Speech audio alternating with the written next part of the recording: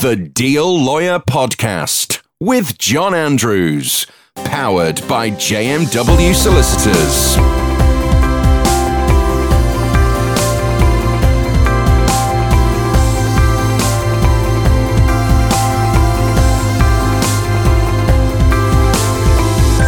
Hello and welcome to the Deal Lawyer Podcast.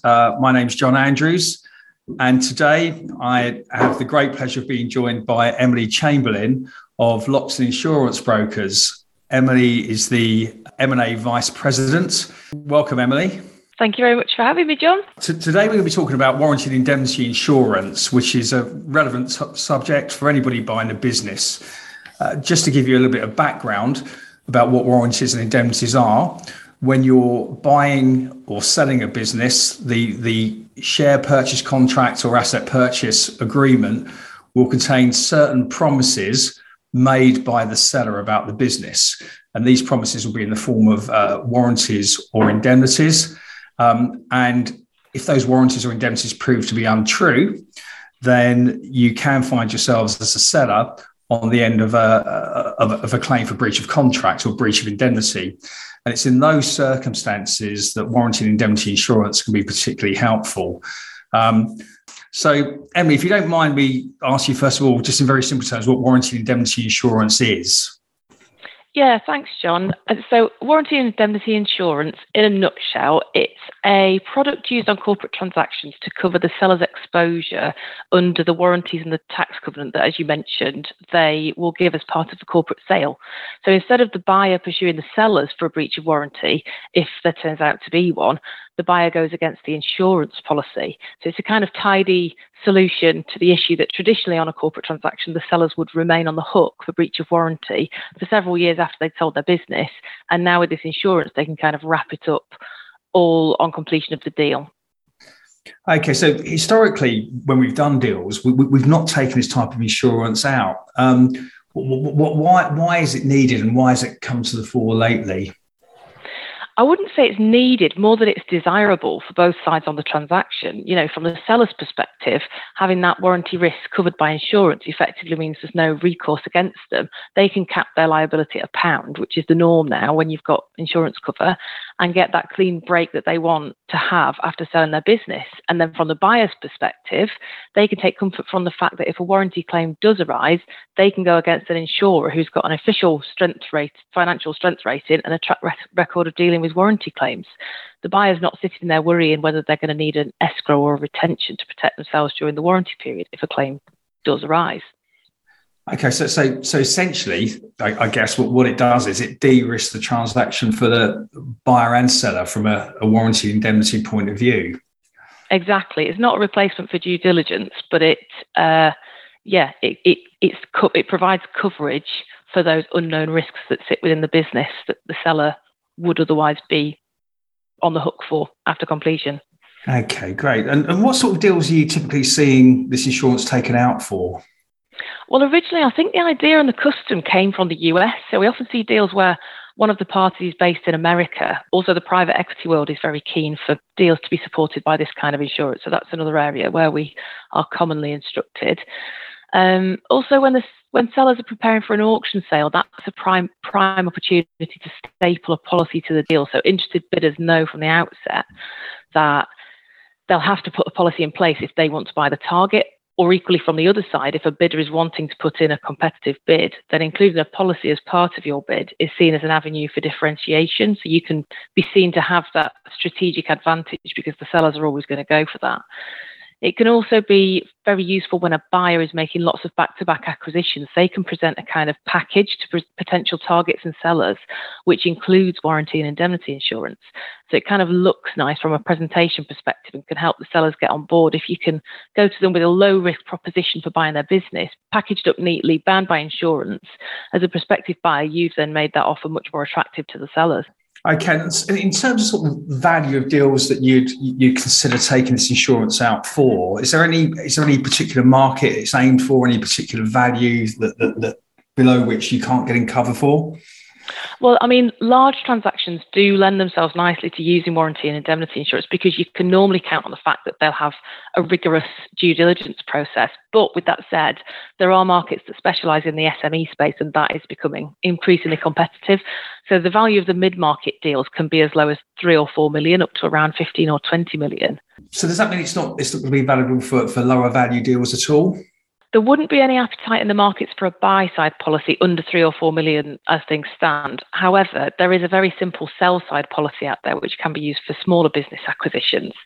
That kind of policy can cover deals upwards of, say, 250,000, and it can cover up to 100% of that value. So your management sellers just fill out a form online, and it's a much more limited underwriting process. That sort of policy would be priced at, say, £5,000 for a £500,000 deal, for example. Recourse there for the buyer would be against the seller in the first instance, who would then claim against the policy, although it is possible to name the buyer on the policy and the insurer can pay direct. So even on the smallest of deals, there are options to provide that comfort to the sellers that they can be covered in some way. There are exceptions to the rule, but generally speaking, I'd say there's cover available for the vast majority of transactions. So Emily, you mentioned there are certain exceptions to the rules when it comes to certain deals when you're looking to use this insurance. Could you expand on those? Yeah, it's largely down to the jurisdiction or sector that the target operates in. So if there are global sanctions or unstable political situations, understandably, there are some territories that insurers are unable to entertain.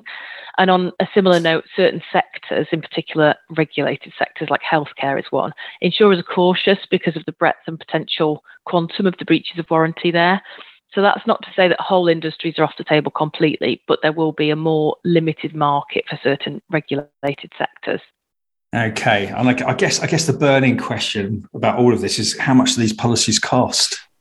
It's relative to the enterprise value of the target company. So you'd normally want to get coverage for between 15 and 30%, say, of the enterprise value, sometimes higher, sometimes lower. And then your premium will be within a range of, say, 0.6% to 1.2% typically. Either end of that range is dependent on the industry and the jurisdiction of the target. And then there are some minimum premiums. So for the SME transactions I've mentioned, a minimum premium for a buy-side policy might be in the region of £30,000. And then the sell-side policies for the smaller deals can come in as low as £5,000, less even. Okay, and who pays for the policy? Good question. It can be either party, or they can just agree to split it either evenly or unevenly. It's just kind of part of the deal negotiations, which is why it's best to consider this kind of insurance early on in a transaction. Ideally, it's part of the structure of the deal. Those pricing discussions are part of the deal. So sometimes it depends on the context. So if a seller has stapled a policy to an auction sale, for example, a bidder might say, well, the seller can pay for the basic policy because the seller is requiring us to take out the policy, but we'll pay for any enhancements we choose to add. And it's for the parties to discuss and work out between themselves, and there's no right or wrong answer on that one. Do the insurers actually pay out on claims? Yes, well, the insurers are very keen to demonstrate to us as brokers that there are claims notifications and that they do pay out on them where there is due cause. It's their entire basis for this market. You know, they know that if there's a trend of claims constantly being rebuffed, irrespective of merit, the product is not going to last very long. It used to be the case before these policies came into being that warranty claims were extremely rare. I never saw one or even heard of one in my years of private practice.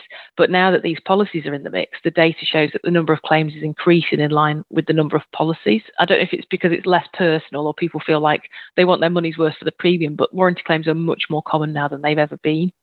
Well, it's interesting you say that, actually, because I think in 30 years that I've been doing M&A transactions, I've only come across 2 warranty claims, neither of which got anywhere near court. So it's almost like the insurers have created their own claims market, essentially.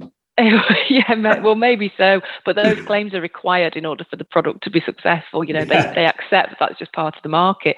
But you're right, it didn't used to be. Nobody wants to sue the sellers. You know, that's why everybody does thorough due diligence. You make sure you understand everything about the business, and they used to be quite rare.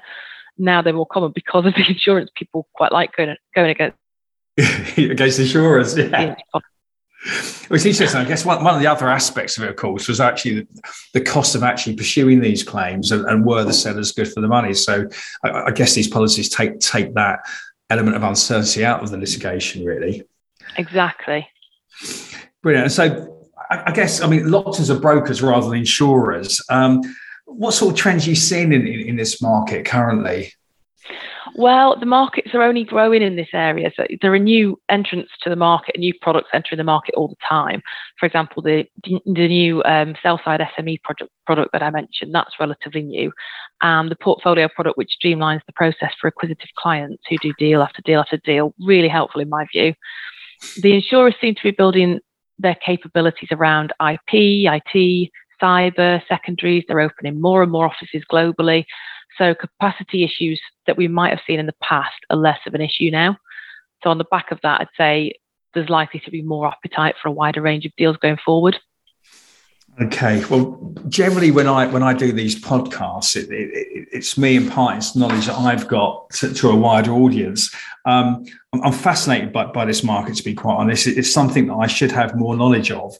And definitely following this discussion with you, I'm going to find out a lot more about. But thanks very much for joining us on the podcast. It's been invaluable, the information that you've given us. And I hope you've enjoyed taking part. Thanks so much, John. That's very kind of you to say. Thanks for having me. And for anybody who wants to find out more information about these products, Emily, how can they get in touch with you? It's probably best if they drop me an email. My email address is emily.chamberlain@lockton.com. Thanks for listening to the Deal Lawyer podcast. Look forward to speaking to you again soon. The Deal Lawyer Podcast with John Andrews, powered by JMW Solicitors.